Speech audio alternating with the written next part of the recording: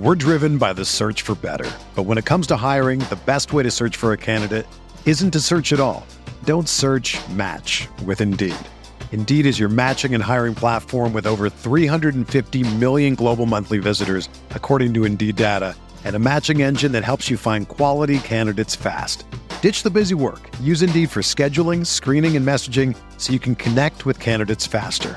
Leveraging over 140 million qualifications and preferences every day, Indeed's matching engine is constantly learning from your preferences, so the more you use Indeed, the better it gets. Join more than 3.5 million businesses worldwide that use Indeed to hire great talent fast. And listeners of this show will get a $75 sponsored job credit to get your jobs more visibility at Indeed.com/Blue Wire. Just go to Indeed.com/Blue Wire right now and support our show by saying that you heard about Indeed on this podcast. That's Indeed.com/Blue Wire. Terms and conditions apply. Need to hire? You need Indeed.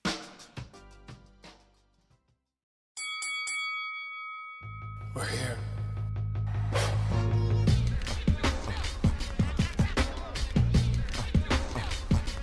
I wish I could give you this feeling. I wish I could give you this feeling. On the corner. What up, everybody? Welcome to another episode of the Corner Podcast. Kel Dansby here with the old man Andreas Hale. A huge fight weekend. We are off the heels of Terrence Crawford versus Shawn Porter. We're going to be talking about the fight. We're going to talk about everything that went into the preparation of the fight. We're going to talk about this man being more famous than he ever gives himself credit for and everything he did during the fight week and how he kept it a secret. This man is a million jobs now. I used to say 20, then 30, then 1,000. Got a million jobs now. So he is the brains behind a lot of things that you guys see that you don't even know about. So we're going to talk about all of that on today's show. We have a guest, Stephen Fulton. He fights next weekend here in Vegas, unification fight against Brandon Figueroa.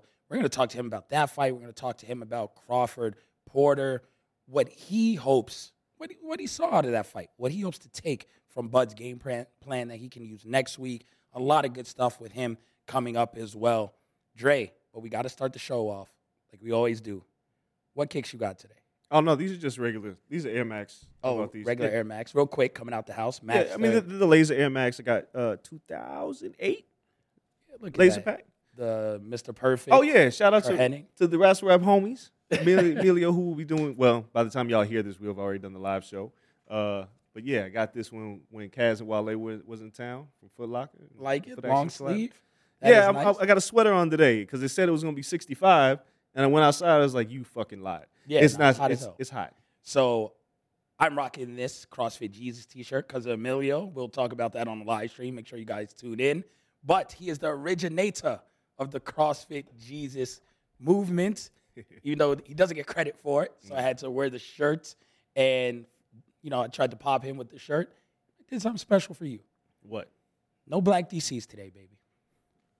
Look at the slides. You want them? Get those dusty ass slides off the air. Get those dusty ass slides. What are you doing? I'm gonna pull the chancleta off. That's COVID, brother. Like, Look at that this. off the table. It got no tread on the bottom. How are you wearing these in public? 17 years these have been around. The show is over. About them. The show. I brought them I'm to the leaving when you don't. And I got my ESPN ringside socks. Help me. ESPN ringside socks, but that's not the star of the show. If you guys are walking by, help me. This man has on 17-year-old slides 17 in a years studio strong, baby. and put them on a table. 17 years strong. What's wrong with you? I wore those for you. Why would you wear those for me? Got to take the dust off. Yeah, man. I'm buying you some new slides. Nah. It's not even 17 years. My daughter's 16. How do you have predate slides her older than? Oh my god. Than my child. This is how it works. Oh my god. These things go strong. I bought these for $12.99. I'm gonna throw up. $12.99. This is disgusting. You know how many Jordan slides you probably had in that time? I can't even hear you, baby. 17 years. Is this part of COVID? I've been waiting. When you get COVID and you can't hear because I've been waiting all day. You got foot to show you the slides. Yeah. They're gonna sanitize the booth. Yes. You can't. Where have those things been? Everywhere. What have they seen? All things. They're all knowing. Oh, I feel like when you get to the end of Loki, and you just see him standing there, and you're just like, he's seen it all. He knows everything. Those are my slides. I can't believe that you did that.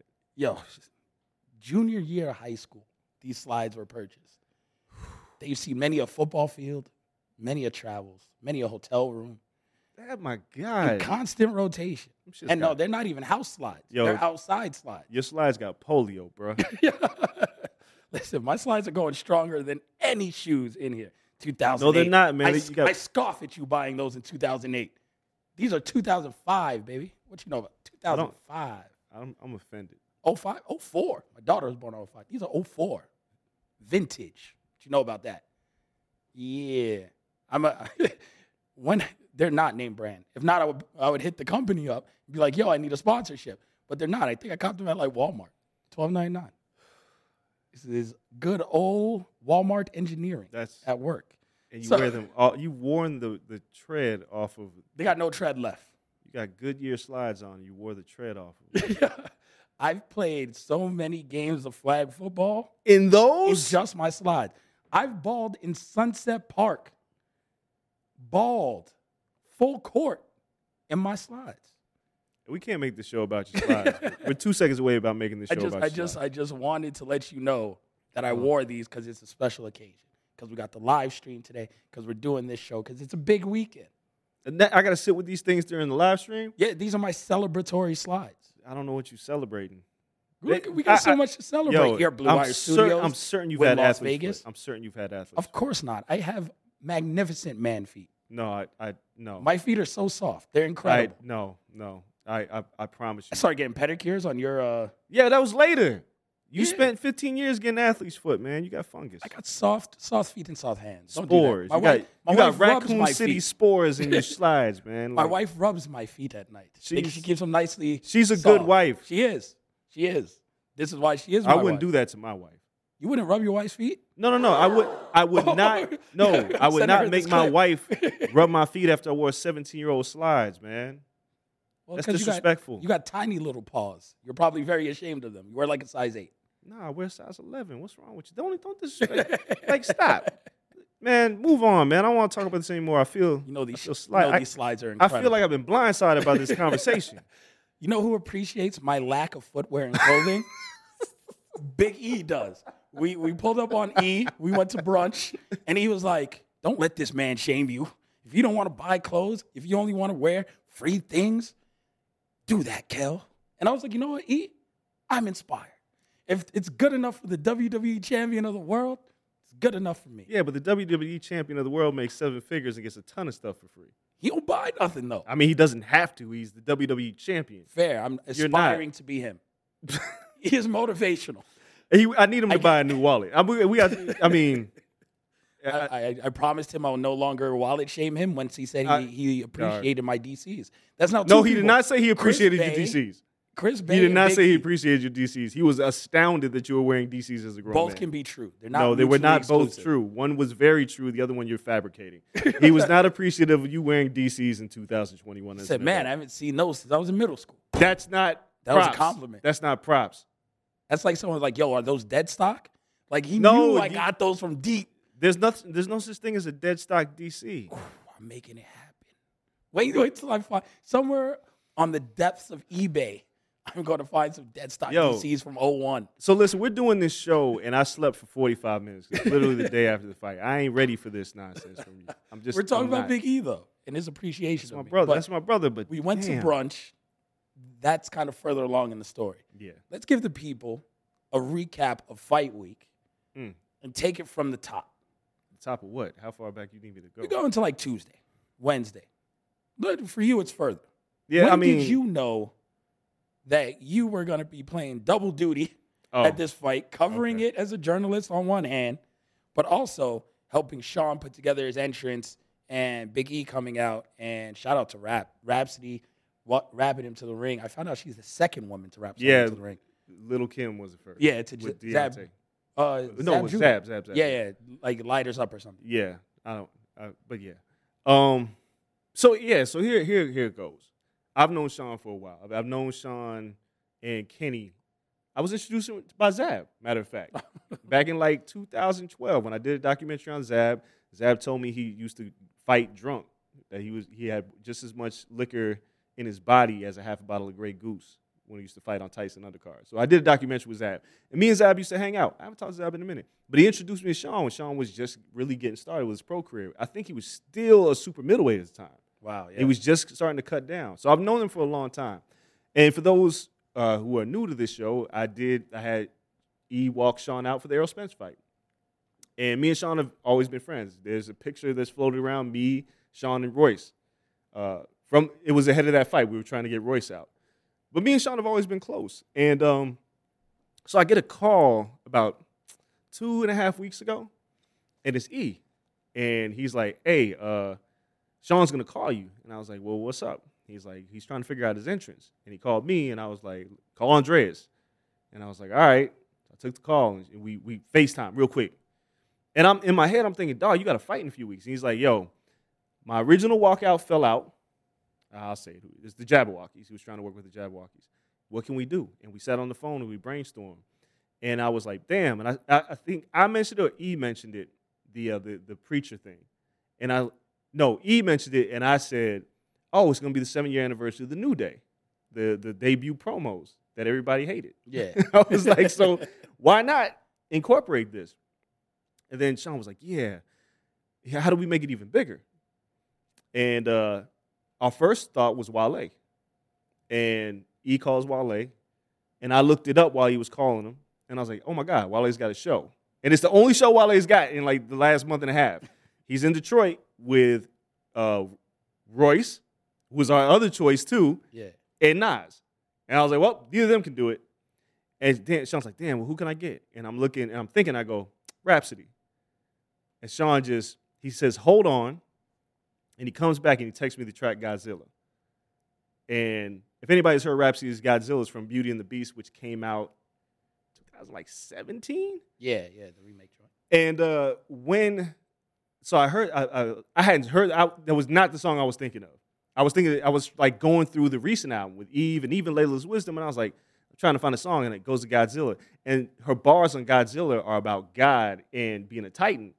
And Sean spotted this joint real quick. And I was like, all right, I guess we're going to have our entrance. But I was like, let me call Rap, because God forbid she got something to do. I hit Rap up, and I'm like, what are you doing? I always do this with Rap. So I was like, what are you doing? And she's like, I'm doing a movie. And I was like, shit.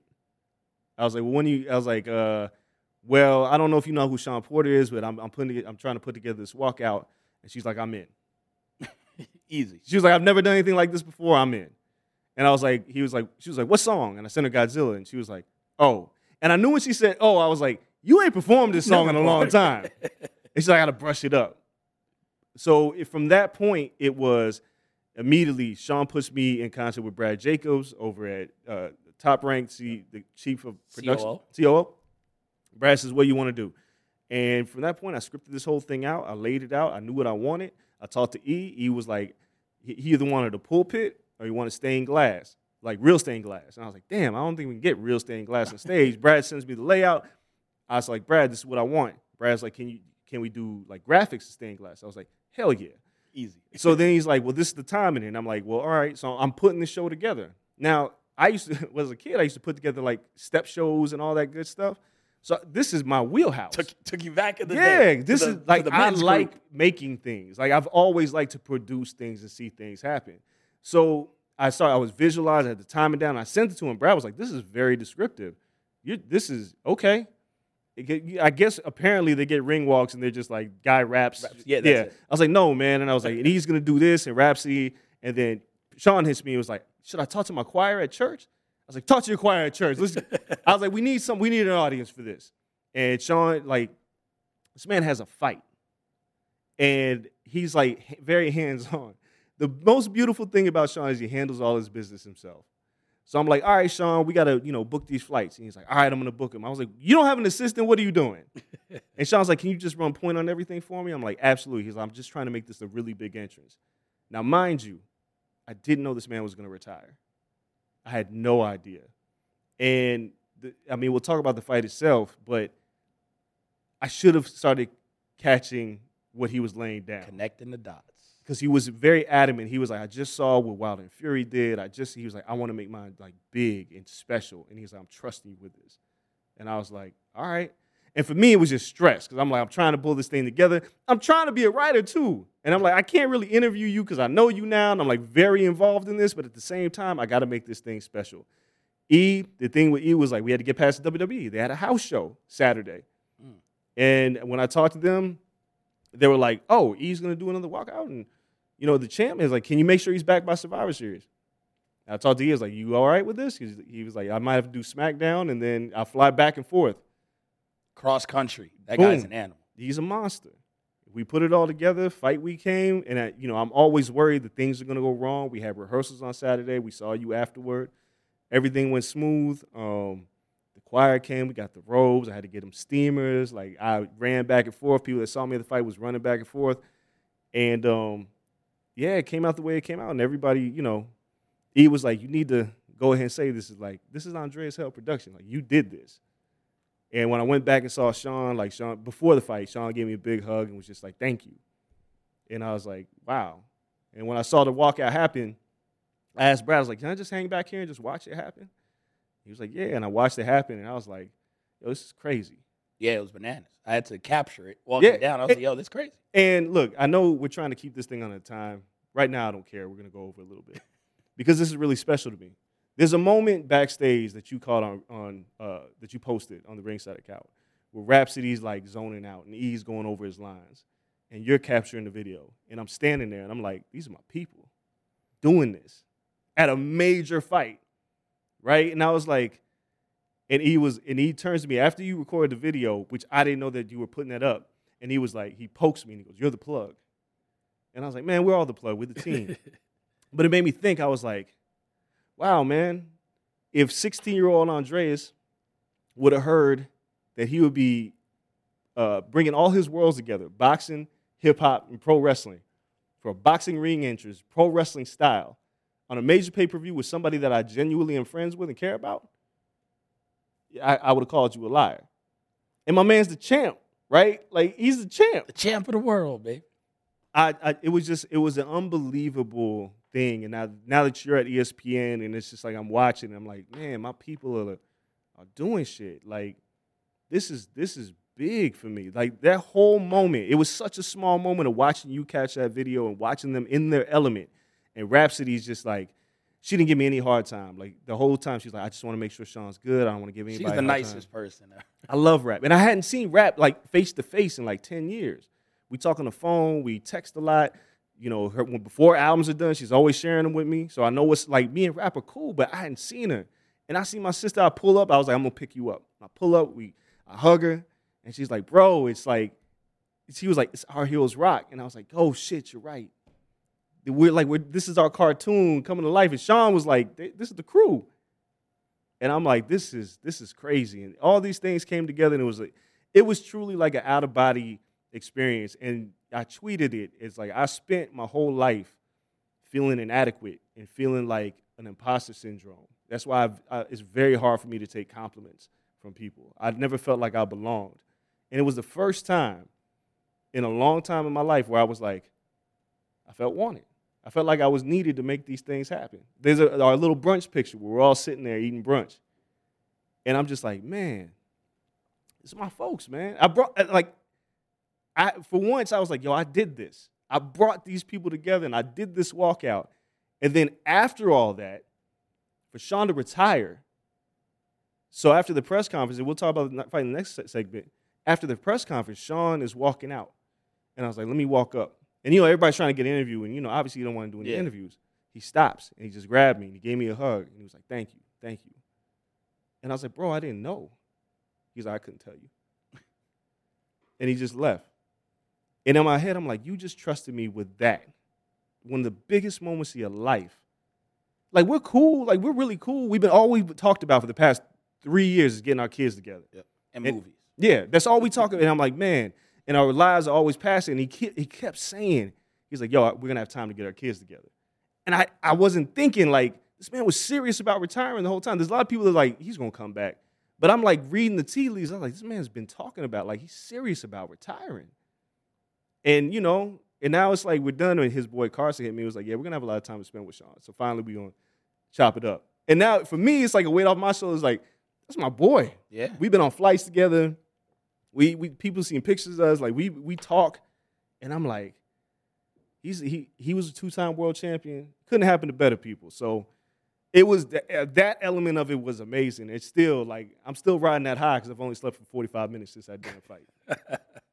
Nah, man, it was an incredible weekend. I almost had to like Debo 2 dudes who stole the seats at ringside that were meant for Biggie and Rhapsody, I guess. I saw that part too. But I was like, yo, and I'm trying to capture the joint at ringside. I'm like, whatever. I had 2 regular seats in press row because obviously at ESPN ringside, I think everyone here knows it's just me. Right. So it's just me, but they give me enough seats like if I had my team. Right. So I had 2 extra chairs at ringside, and then someone stole one of those. So I went, I got a chair for Rap because I was like, Rap, you're sitting here. Boom, put it in media row. None of the other people around you. You're not in the crowd. Chill here, watch the fight. And then the other chair, I was like, I was going to give to Big E. It was gone, just miraculously. Big E sat on a production, like, the camera joints that they have at ringside. They come in this giant, like, hard plastic case. Yeah. Someone from production gave him that, and they sat it on its side. That's what he said? And he sat on that. I thought he was sitting in a chair. I looked across the table for entire him. fight, he sat on a production case. Incredible. I was like, yo, E, you don't got to sit down. He was like, don't bother nobody. Go do your job. That's how he functions. That's how he is. And the craziest thing about all of this, so like the undercard was relatively short. Yeah. And the whole time we're worried because WWE flew out. A lot of people probably watching on WWE. They had a crew out. I worked with WWE on this, putting this thing together. So I was like, I was really the plug on this weekend. But we're looking at the time, and he's got to catch his flight at 10:45. And I'm like, there's no way he's going to get to see this fight. The Spence fight, he had to leave as soon as he walked Sean out. Yeah. Like, he had to get on his flight, and he flew home with Jim Jones. It was really weird. First class, he was like, Jim Jones is on my flight. And I'm like, okay, that's crazy. But Brad hits me, he's like, we're pushing everything up. These fights are ending quick. And I look at Ian, and I was like, you're going to get to watch the fight. And it was like, God forbid something crazy happens. Like, I don't know. And then, like, the walkout happened. Like, everything was perfect. When we did it with Errol and Sean, the ring rope broke. And they had to fix the ring rope, which caused a delay. And we were panicking to get him on that flight. This thing went completely smooth. The walkout went smooth. That's why he wasn't bugging about the seat. Like, he just wanted to watch the fight. And Rhapsody, who was in the zone the entire time, she had never been to a fight. Oh, that's dope. I didn't even know. Yeah, and she was just like, she texted me. She's like, I need more of this. And I was like, all right, sis, we're going to get you more of this. Because there's women's boxing where you belong, where you could have a voice in women's boxing. Yes. Yeah.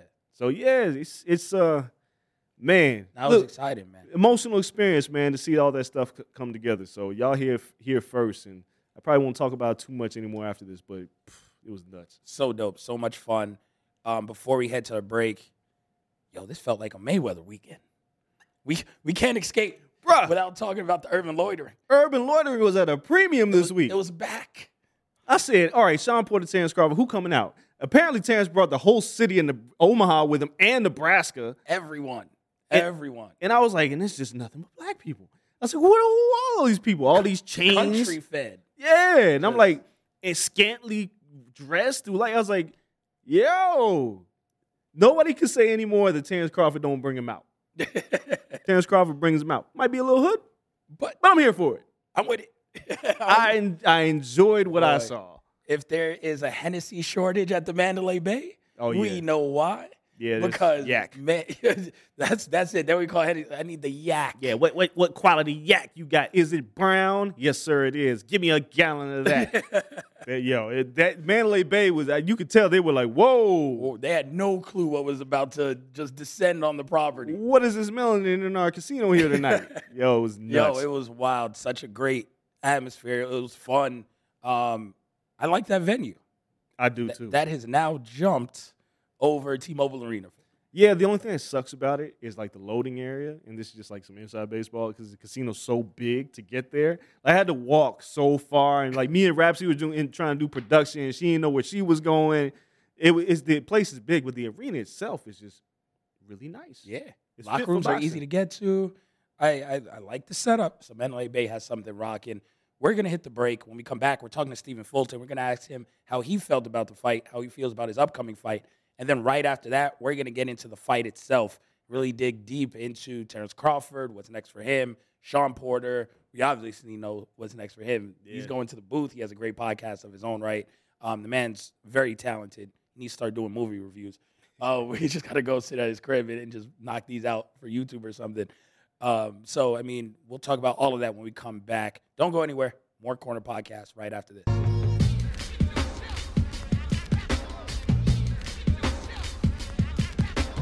Hey everyone, it's Lindsay Rhodes, and I've got a new podcast, the NFL Roadshow. Fun and kind of nerdy conversation about the NFL every Monday, Wednesday, and Friday. I've got some amazing guests that are joining me. I'll be breaking the huddle with the top stories, previewing games. We'll get you set for the weekend fantasy with our Fantasy Friday episodes, and we'll answer some of your questions as well. So subscribe to the NFL Roadshow on Apple Podcasts, Spotify, or wherever you get your podcasts.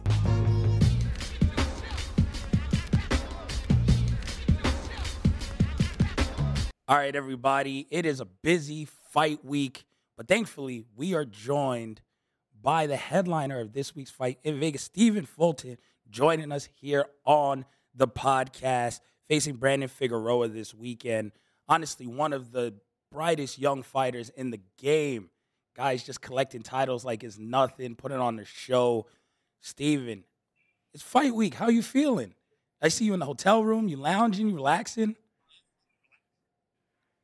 I feel good. You know, I'm in an Airbnb right now because I was out here for this is going on my third week. Tomorrow will be my third week out here. So I just feel good right now. I'm just ready to get it on, ready to fight. You know, preparation has been good. You see, I'm wolfing a little bit, so it's like I'm ready.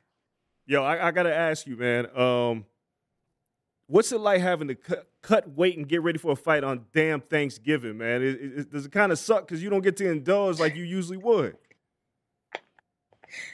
Yo, it's crazy because I love to eat, and it's like I sacrifice so many Thanksgivings that it's just normal to me at this point. Like I sacrifice a lot, and that's a part of my journey. So it's like when I finally have the chance to like retire or not fight, or like have a fight surrounded around this week, then I can be able to enjoy it. And I'm okay with that right now.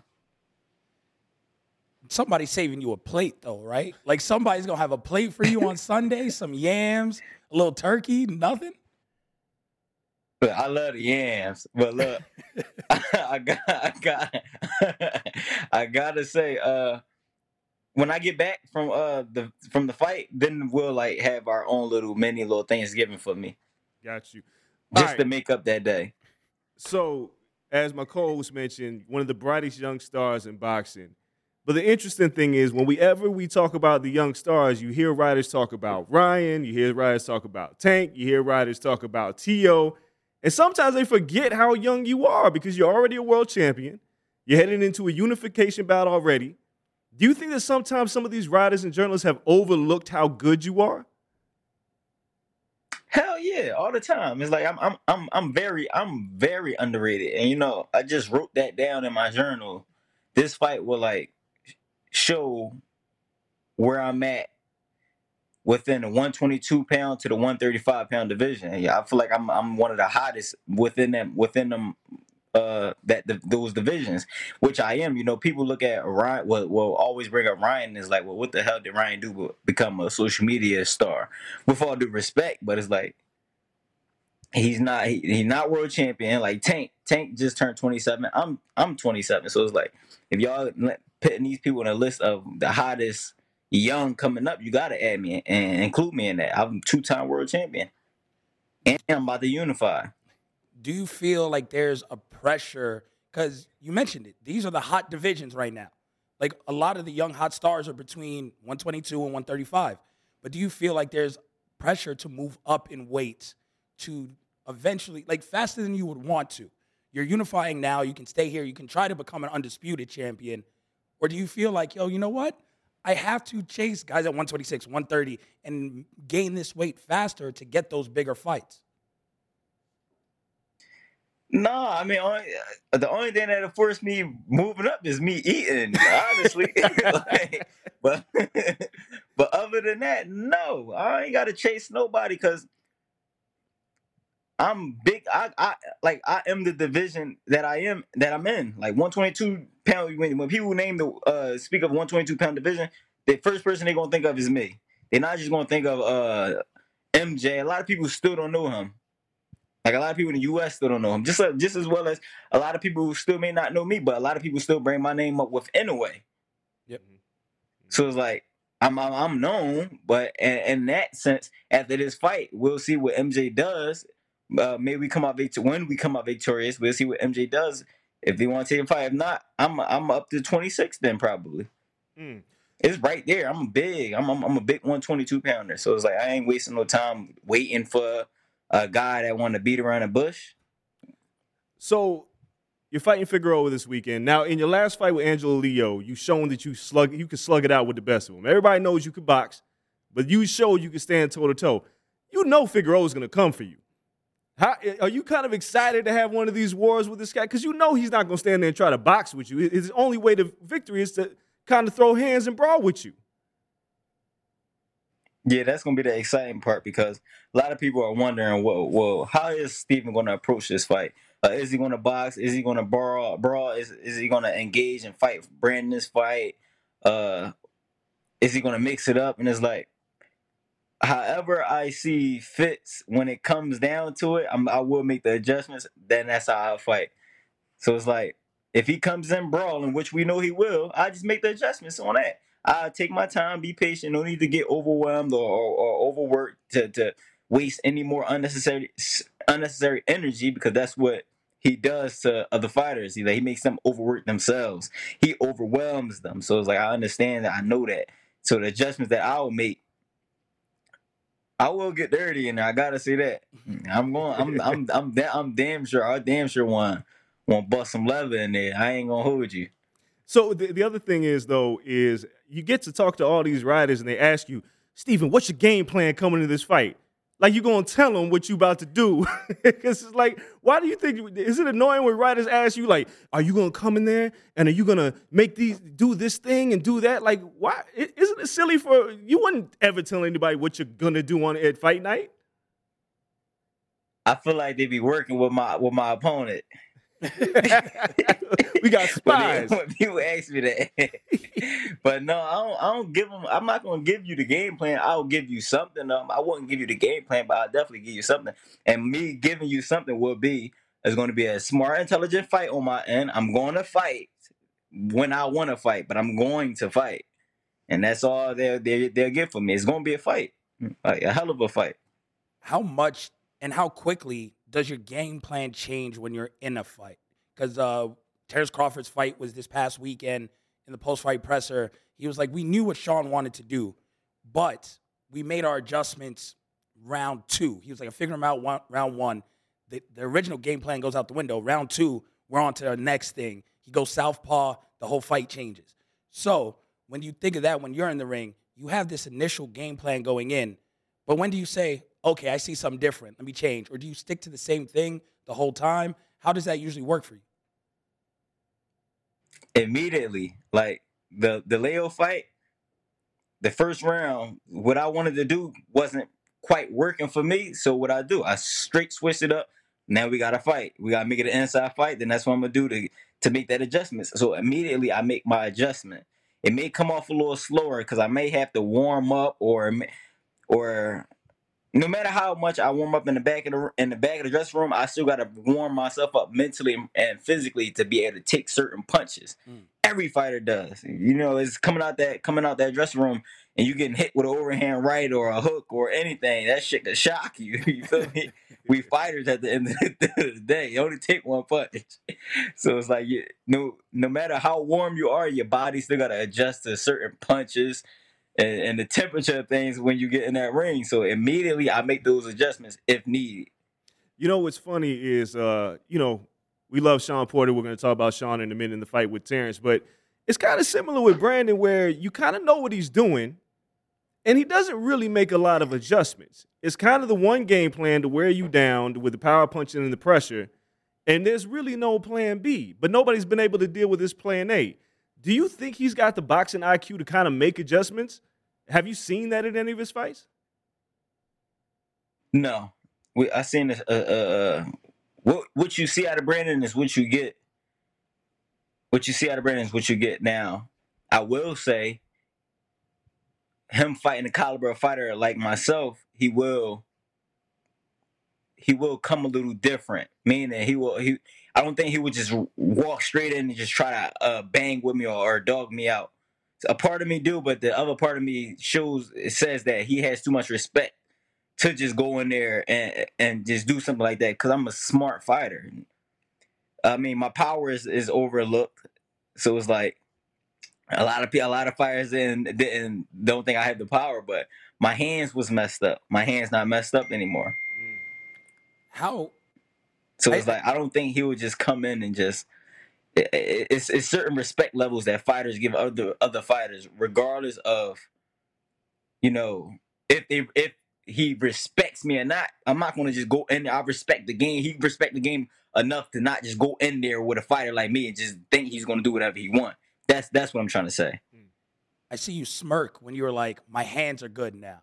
How excited are you to be fully healthy and be like, yeah, I'm going to show people my power. Like, this is the perfect guy at the perfect time, and he's catching me, and he thinks what he saw on film was crazy. He thought I was good then. I just saw that smirk. How excited are you to show the people this weekend? Because I'm very excited, because a lot of people would just be underestimating my power. A lot of them. And it's like, at this point, I'm just ready to show people, not even just about the power, but just how good I am, because it's like I'm underrated. From 122 to 135, I'm underrated. And I'm not even in those weight classes, but I'm speaking, those are the weight classes that I'm there. I'm underrated. I'm very underrated. And it's like, now it's time to show them what I got. It's time to show them I can knock out anybody. It's time to show them I got the power, the skill, the mindset, the intelligence. All that is already there. The ability to adjust, I'm number one at that. So it's like outthinking and jabbing, I'm number one at that. Speed, I'm up there. So it's like, now all I got to do is show left is that power and to show that I'm one of the top pound for pound fighters, because I believe this will put me on pound for pound list. This will be my 9th undefeated fighter. I'm unified. I will be the first unified ever from Philadelphia at this weight class. So it's like, what more do I need to prove myself? It's time. Yeah. Do you think MJ wants to fight you realistically? I mean, the natural course of action here is to determine an undisputed champion if you win this fight. But do you think that fight's going to happen realistically? We know how boxing works. We know there's a lot of bullshit involved. I feel like once we get past this fight, we can make that fight happen. It will only make sense for the 122-pound division. No other fight will make sense but that fight. When you see a fight talking about unifications, and then you say it only makes sense, there's a fight that makes sense at welterweight. We haven't gotten it for years. Like, if right? Like, it's just, hey, it makes sense. Terrence Crawford, Errol Spence. We can't get the fight, it seems like. But we did get Terrence Crawford versus Sean Porter. You look at a fight like that, similar to your fight, a slick boxer against someone who's more of a brawler and Sean. Everyone's coming in. Bud is underrated, even though he's number 2, number 3 top pound for pound in the world. He's underrated. People disrespect, who has he fought at welterweight? When you look at a fight like that, and it's such a similar matchup, when you watched it, what went through your mind when you were watching that fight? And is there anything that you can take from that where you're like, yo, I'm watching something that I'm going to have to deal with next weekend? Maybe I saw Bud do this, and I can implement that. Yeah. I definitely took a lot from that fight on Terrence Crawford's behalf. And as far as like the big fights making sense at welterweight, I gotta say, it makes sense, but maybe just not at that moment, because Ugas still has a title. So it's like, it's 3 champions at that weight class. Now, if it was just 2, then that fight will really only make sense to happen. True. But it's 3 right now. They be disrespecting Ugas, man. Everybody be like, hey, Errol and Bud, and Ugas is like, God damn, what's up? I ain't writing him off. It was so close, I ain't writing him off, but it's 3 world champs at that weight class. Big facts. I want to talk about the fight itself. Full disclosure, I helped Sean Porter with this walkout. He's a friend of mine. Even though I'm a writer and I cover it, I'm not biased. That's just my man's. I hated that I had to see him retire, but at the same time, he's fought everybody at welterweight. Talk about how you feel, because you tweeted about it. You was like, he's tough. He's different. Sean Porter just feels like he's a different kind of cat. And maybe it is time to go. Maybe he's done everything he's had to do. Are you surprised that he retired? I'm surprised that he retired because the way that he retired, I believe he retired out of frustration and and because of the way his father went about the situation.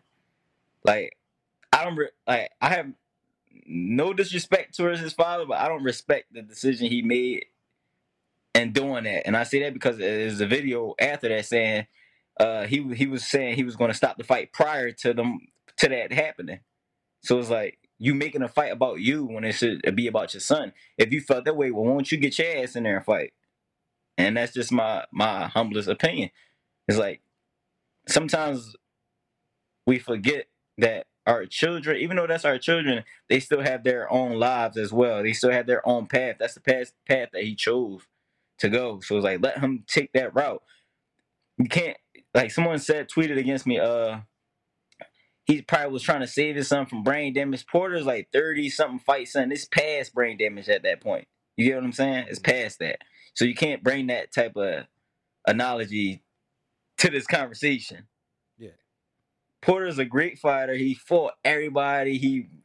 The top, whoever in any weight class he was in. So it's like, yo, like you gotta respect him. You cannot like him for whatever reason. He don't give you a reason not to like him, but you gotta respect him. You gotta respect him. Now his father, on the other hand, I don't have to respect that part, that aspect of it, because that was anything to do. He made the whole thing about him. Like your son is the one fighting. Let him fight. Let him do the talking. Let him control the things. 'Cause at the end of the day, your son is the one that got to pay you, whether you're the father or not. Your son is paying you. So it's like you gotta let y'all kids live their life. I feel like he's still trying to control his son. Like even when I watched when they said that Porter lived across from him, Porter and on Porter's bad too, I feel like he got to let go as well. Like, not saying let go of your father's love, but you got to be your own man as well. So I feel like a part of that played in their whole career. Any fighter trainer dynamic, when you're in the ring, when you're in a situation like that, you haven't been in a situation like that, but we've seen it, whether it's Wilder, Fury 2, whether it's this fight, it comes to that point where the trainer has to make a decision. How important is it to have that trainer-fighter relationship and speak about these things beforehand and having a game plan going into it? Because it seems like Kenny, like you mentioned, had his mind a little made up beforehand. He started talking about, like, there wasn't a good training camp. Like, he wasn't training right. Like, you're going into this with a game plan already. Like, yo, if I see something, it's done. How important is it to be on the same page going into the fight with your corner and with your trainers? I feel like it's very important. You got to be on that same, with anything in life, you got to be on the same page. That's with business, anything. If you're not on the same page, it won't work. It just won't work. It's like one of us want to take the left direction, but you want to take the right direction. How is that going to work? We got to be on the same page at all times, because at the end of the day, somebody can seriously get hurt. Yep. So it's like, had his son not know how to, hold up for himself, maybe he would have got hurt ahead in early rounds. You get what I'm saying? And it's like, when he did get dropped, the first time it was like, all right, he got up. Second time he got dropped, it was like, he wasn't hurt, but he could have been hurt. Yeah, I mean, he was punching the canvas out of frustration. Like, come on, man. Like, come on. Porter, like, damn, come on, Sean, pick it up. But then when he seen his dad do that, it's like, what the fuck? He was shocked. You saw it in his face. Yeah. He couldn't believe it. Yeah. So a lot of people be like, oh, he was going to get hurt. Yeah, going to and being hurt is two different things. Yep. I feel like he deserved to, if he wanted to go out on his shield or however, he deserved that. He worked his way to do that.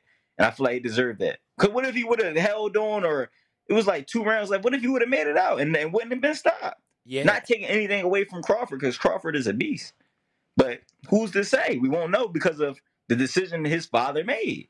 Yo, was that the trainer, or was that the father making that decision? That was the father. That wasn't the trainer. That was the father by even saying he had his mind made up. A trainer wouldn't just do that to a fighter. I feel like it's different from being a trainer and a father. A father, you're going to do things because motherfucker, I'm your father. I can do what I want. But then as a trainer, it's like, I can fire you in a blink of an eye. I can fire you at any minute. So you're not going to just make certain decisions for me based on how you felt my preparation was leading up to the fight. But a father would, because at the end of the day, I'm your fucking father. Can't fire So it's someone like- for being your father. No. Yeah, exactly. He's pops for life. Yeah. I got one more question before we let you go, man. Because now that we see this performance, you're gonna, coming out with a victory. We expect you to be on the pound for pound list. But I'm curious what you think, because we talked about Sean a lot. Do you think Terrence Crawford is now the number one pound for pound fighter, or is it still Canelo world right now? Is he still the man? I feel like it's slightly still Canelo world. You got to give it to Canelo. He just became undisputed. He already was beating everybody. He already had belts in each weight class. I definitely will put Crawford number 2, then Earl, and whoever else. And that means you gonna find your way in there real soon. I'm going. After next week, we're gonna see how things work out as far as the rankings. I'm not saying if I win, when I win. I got the most confident in myself. I know Brandon's coming to fight, but I know what I can bring. I know what I'm going to bring to the table, and I know what I'm going to do. Last question. You gotta believe in yourself, man. You gotta believe in yourself. You gotta pick God first, but most importantly, believe in yourself. Facts. I believe it. Last question before we get you out of here. I'm put you on the spot. You know you're winning this weekend. Cool. Like, I vote for the pound for pound list. I got my eye on you. Can't wait to see what happens. But going forward, there's 2 fights you can have after this. Anyone between 122 and 135. No politics not involved. The money is there. Who are you fighting if you can fight anyone the next 2 fights?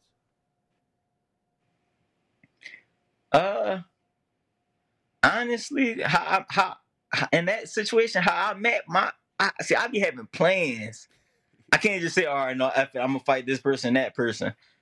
No, what makes sense? I do things strategically. Yeah. Mm-hmm. So it would be MJ, then Navarrete. Okay. I like that fight. No, I like it. Even at 126. So you going up to me. Yeah. All right, cool. Because he left 122. People were like, oh, man, he's scared of Fulton. He had to bounce. He dropped the belt quick and went up, once Shakur left. He was like, a lot of people even said, oh, I was scared. I went to fight for the belt after he left. So it's like, I can't really listen to people. At the end of the day, we gotta fight to see what's up. No, I like it, man. Thanks for taking time out and joining us during your fight week. Everyone, make sure you guys tune in this Saturday. Stephen Fulton, Brandon Figueroa, unification fight. Banger. Oh, it's going to be amazing. Boxing's in an incredible stretch to end the year. I thought last weekend was fun. There's plenty more to come. So, Stephen, get some rest. We appreciate you. We'll all be watching. You guys will be right back after this break. Don't go anywhere.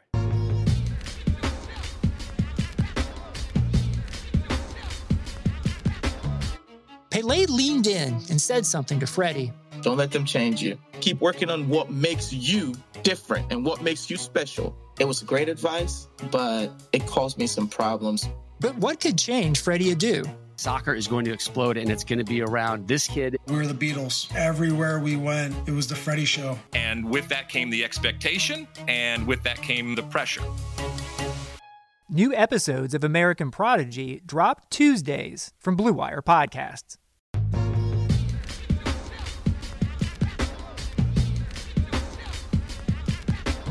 All right, we are back. Time to wrap this up. We got to talk about the fight itself. Terrence Crawford versus Sean Porter.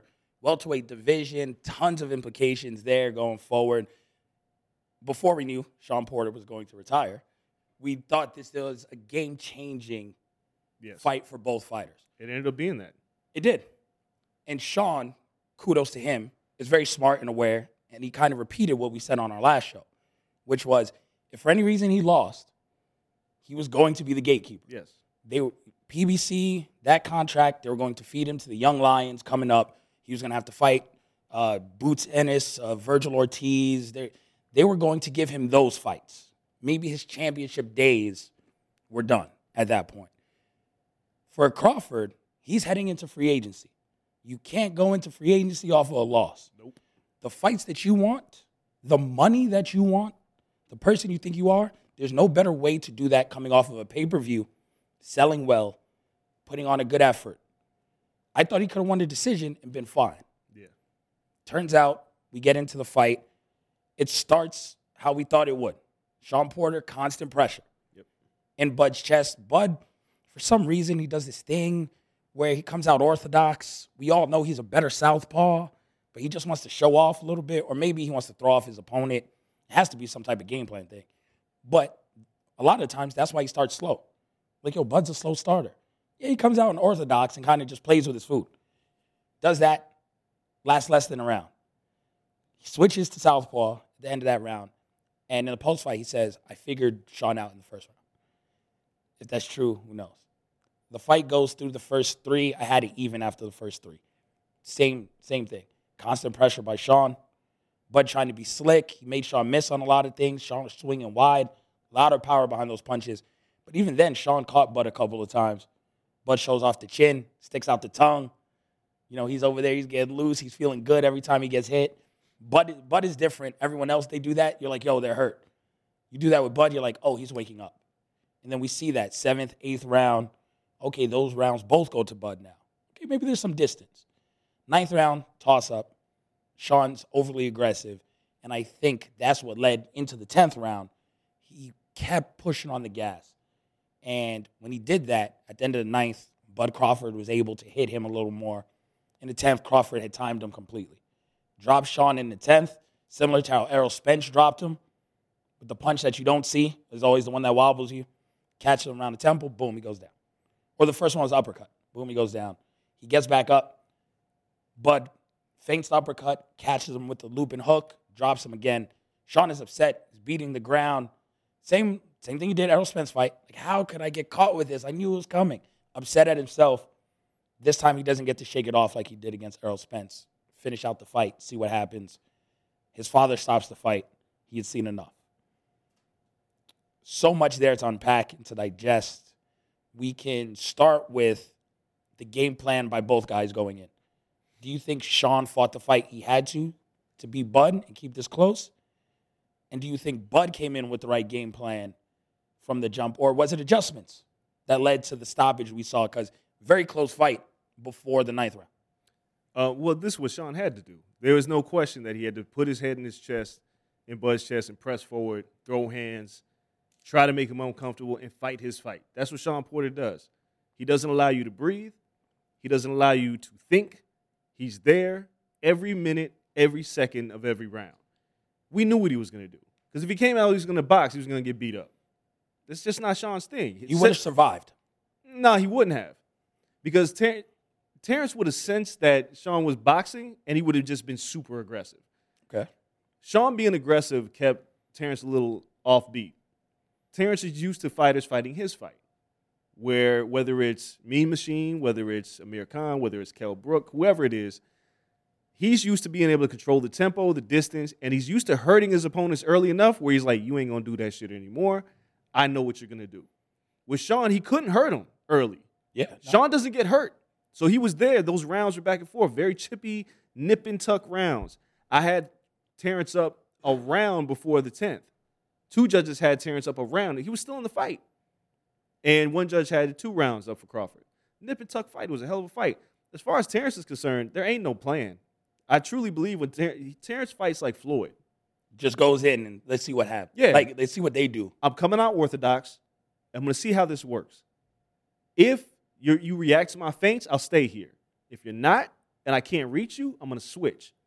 He realized really quick that Sean was susceptible to counters when he's fighting southpaw. Made that adjustment. It was still hard, but the thing about going southpaw is now my chin's a little further away from you because Sean throws those looping punches. He had it figured out.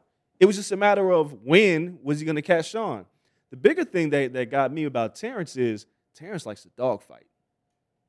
Oh, he loves it. He loves getting hit. This man, a lot of people fight Sean, they get really uncomfortable. Errol was really uncomfortable fighting Sean.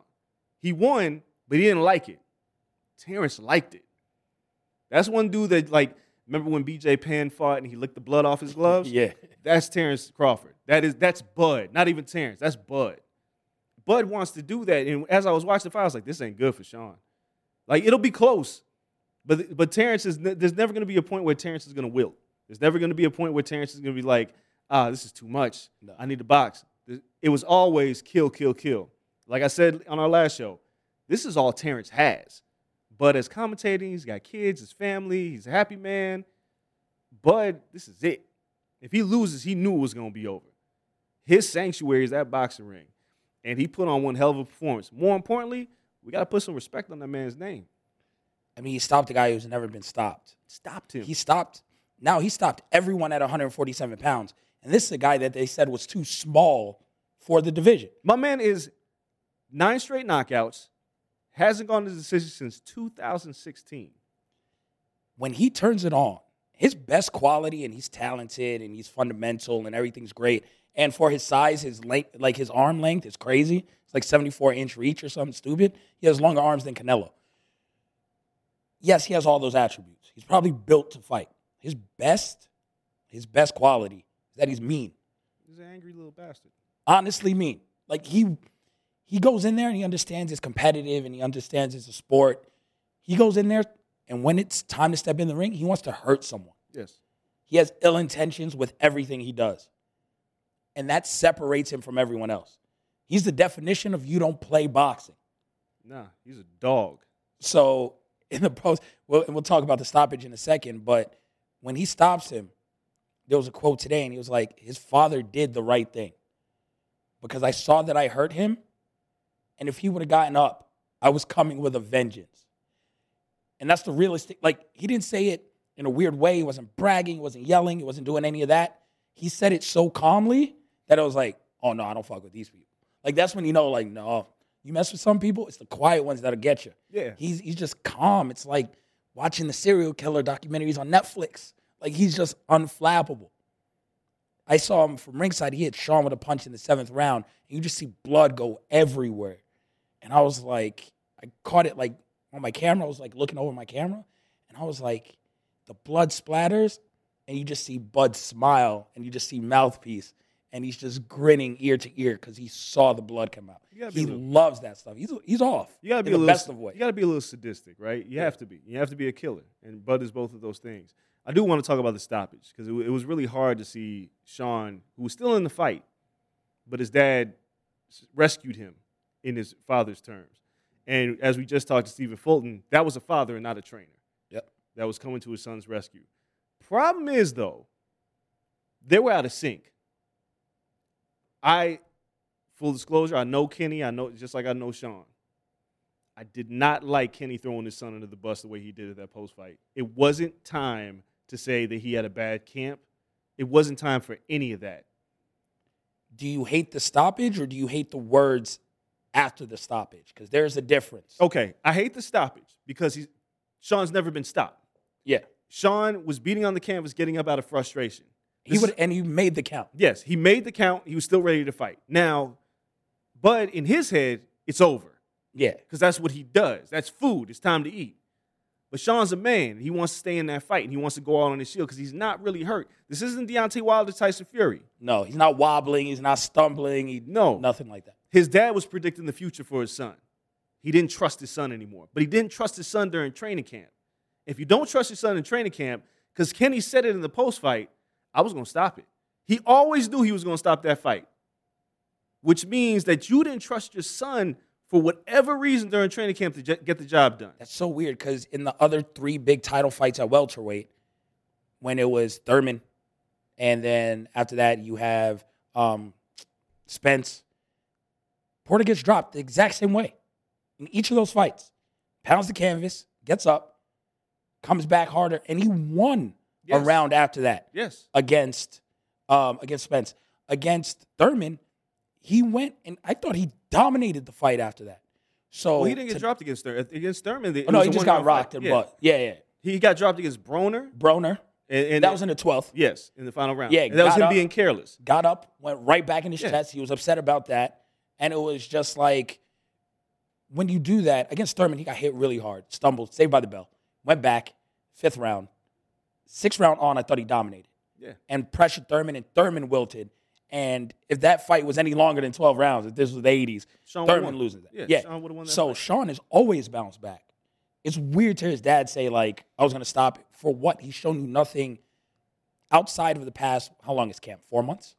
Outside of the past 3 months. Outside of the past 3 months. Before that, in his entire life, he never showed you that he quit or get finished. So you saw something in 3 months that is greater than he's shown you in 34 years. I'll tell you what this is. You're a parent, I'm a parent. He wanted to teach his kid a lesson. Something in that camp, Sean was defying his father and doing things his way. Kenny didn't like it. Whatever it was, whether Sean was right and Kenny was wrong, or Kenny was, whatever it was, there was a rift. And Kenny was no longer trainer. He was his father. And when he saw his son not doing what he wanted him to do, he pulled the plug. Because it's like seeing your kid get in a fight that you don't think he can win, you don't want to see your kid get hurt. But you don't know if your kid has that dog in him. And for whatever reason, Kenny didn't believe Sean had that dog in him for the rest of his fight. See, that's bothering me. That's like when I grew up, and it's an odd story, analogy. But the little times I did go to church, and I was made to go to church, I always disliked when, like, because, you know, certain kids, church is boring for a lot of people. Certain kids will act out, and there's always, like, the certain parents, they'll take the kid to the bathroom, like, beat their ass, and the whole church knows that the kid is getting their ass beat. To me, I was like, why don't you just wait until you go home? Like, just, there's no need for public humiliation. Like, what does that give you? The stage isn't right for that. If you're going to tell your son something and show your son a lesson, this isn't the stage for it. This is the biggest stage of his life. This is not where you show the lesson. You treat this normal as hell. You be a trainer. And then afterwards, then you do whatever you got to do and settle it with your son. You don't publicly, I'm not going to say humiliated him, but it's not the time to do that. And, you know, I thought, you know, during our interview before, I thought it was spot on. You know, Fulton said that, like, yo, I think he made it about him. Yeah. And it can't be about you in that point. Yeah, it's tough. It's really tough. I hated it. As soon as I saw Kenny walking up the steps, I was like, I usually I don't get emotional from press row. Again, this is my man that I just did his walkout, and I saw Kenny walking up the steps. As Sean was getting up, Kenny had already made up his mind when he hit the canvas that it was over. He was looking for the towel, and he started making his way up the steps. And that was it. Now, real quick, Sean's legacy is cemented. You know, he may not be remembered as the greatest fighter of all time. He may not be remembered as, I don't know how the Hall of Fame votes. He might not get in on his first try. But what Sean Porter is respected for his fearlessness. He'll fight anybody. He was the glue that kept 147 together. Yep. Because if y'all weren't going to fight each other, he was like, all right, fuck it, I'm going to fight you. Danny Garcia, you want this smoke? I'll fight you. Ugas, nobody wants to fight you? I'll do it. Errol, you need a belt? I got a belt. Let's do this. There was no politics with Sean Porter. And people say he'll come back. I don't think he's got nothing left to prove. No, I think he's good. He's done what he has. He's fought the 3 best in his weight class. And he tried. Yeah. He didn't come up short. He's held the title before. It's not like he's winless. He ain't Charles Barkley. Like, you know, like the man has his belts. He has his titles. He has it twice. He's good. He's been to the mountaintop. But there were a couple of other champions that were better than him in those situations. Yeah. With Bud, now going forward, he made it very clear he's not re-signing in the Top Rank. No, he said it next to Bob. Next to Bob, in Bob's face. I was like, oh, you the real deal. Yo, Bob sat there and was like, this son of a bitch. Yo, Bud was like, you couldn't get me to fight when I was with you. You can't get me to fight when I'm without you. It's over. Yeah. So I think he moves on. We'll see if PBC is open to hearing him. We'll see if he's caught up in the Canelo madness where he thinks everyone can be a free agent. He's a free agent. You're going to find out real fast there's levels to this. Yeah. And that you can't just Canelo belt hop and think you're going to have pay-per-view versus this guy versus that guy and be the A-side and everything. Not everyone is Canelo. Not everyone was Mayweather. Like, Mayweather did that, and then we see other people like, oh, maybe I can do that. No, it doesn't work the same. Bud can do it. But here's why Bud can do it, but you better be the B-side in a couple of these. Bud can do it. The only fight he would be a B-side in is against Errol. That's it. Based off of numbers, I think Thurman There's no way. demands a split. You know, he'd be an A, but Thurman demands a 55-45. I think if he moves up to 154, I think Charlo demands to be the A side. He is the champion. I mean, they could, but again, here's the thing. Bud would then just not fight him because that's what he thinks. Yeah, Bud is a bigger draw than Thurman. Sure. And not bigger than Charlo if you move up. He's a bigger draw than Charlo. Charlo ain't drawing nothing. This is the man's first pay-per-view. Whose? Bud. Didn't he fight Americana or Kell Brook on pay-per-view? That was on television. Well, ESPN. Charlo ain't. I bet you this fight did bigger numbers than Charlo. Sure, it's behind a paywall. You think he's going to get those numbers? I don't know. If you leave as a free agent, we're just keeping it a buck, and there's no inside information. You leave him as a free agent. Your contract's done now. Think he's going to come to ESPN and top rank and be like, hey, I think that fight did really well. Can you give me the real numbers? No. I don't think it's no, that. they're going to be like, yo, you can assume what you want to assume. Go get your next deal. I think by Terrence Crawford knocking out Sean Porter, his drawing power is there. He's a champion. Roads still go through him because facts, as much as I like Errol, he didn't fight Pacquiao. No. Terrence Crawford just beat one of the men. He just beat the man that Errol barely got by. He is the number 2 pound-for-pound fighter in the world. He's behind Canelo. All roads kind of go through Terrence Crawford. He didn't win a decision. It was very clear what happened. If you want that belt, like, he's going to get a fight. Yeah. Terrence can go, hey, Matchroom, that kid Virgil, I'll beat his ass. Oh, they'll give him Virgil, yeah. I'll beat. And he's like, all right, now if I beat him up, Keith, you gonna fight me? Because if you want these belts, you have to fight me. Yeah. So PBC's not gonna sign Terrence, but they'll do a one-off with him. Yeah. Because they'll send another one, just like he said. Bud said Sean Porter was your sacrificial lamb. He's not gonna sign with you. Bring me another one. Feed me more. And one day, even though Errol got up and walked out the arena. Hey, man, you can't keep doing that. You can't Sooner run or later, you got to fight. The noise will get too loud. Yeah, like you can go up to 54 if you really want to. I guarantee you Terrence will find you there. He'll chase him. Yep. And that's a dog. Belt or no belt. Who just sold out an arena, who just is gone viral. He's got fans, and now you look like the punk. Yeah.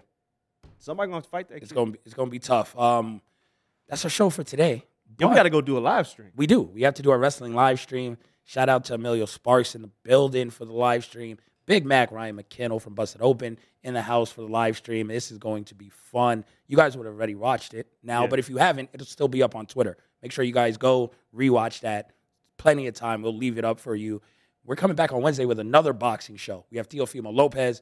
We have Fulton. So much boxing to talk about. Maybe stuff shakes out in the world of Bud Crawford. We get to see some of the other fights coming up, like Gervonta Davis, Devin Haney. We're getting closer to those. So, man, a lot of boxing this week. It's going to be exciting. In the meantime, make sure you follow us on social media at Corner Podcast _ on Twitter. It's also where you can find our live streams. And then at Corner Club for Life on Instagram. You can follow me at Kel Dansby, him at Andreas Hale on all platforms.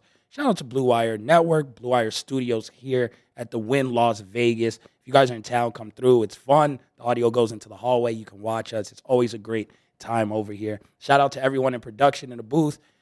Producer Cole, baby, always holding it down for us, making sure all of this runs smoothly.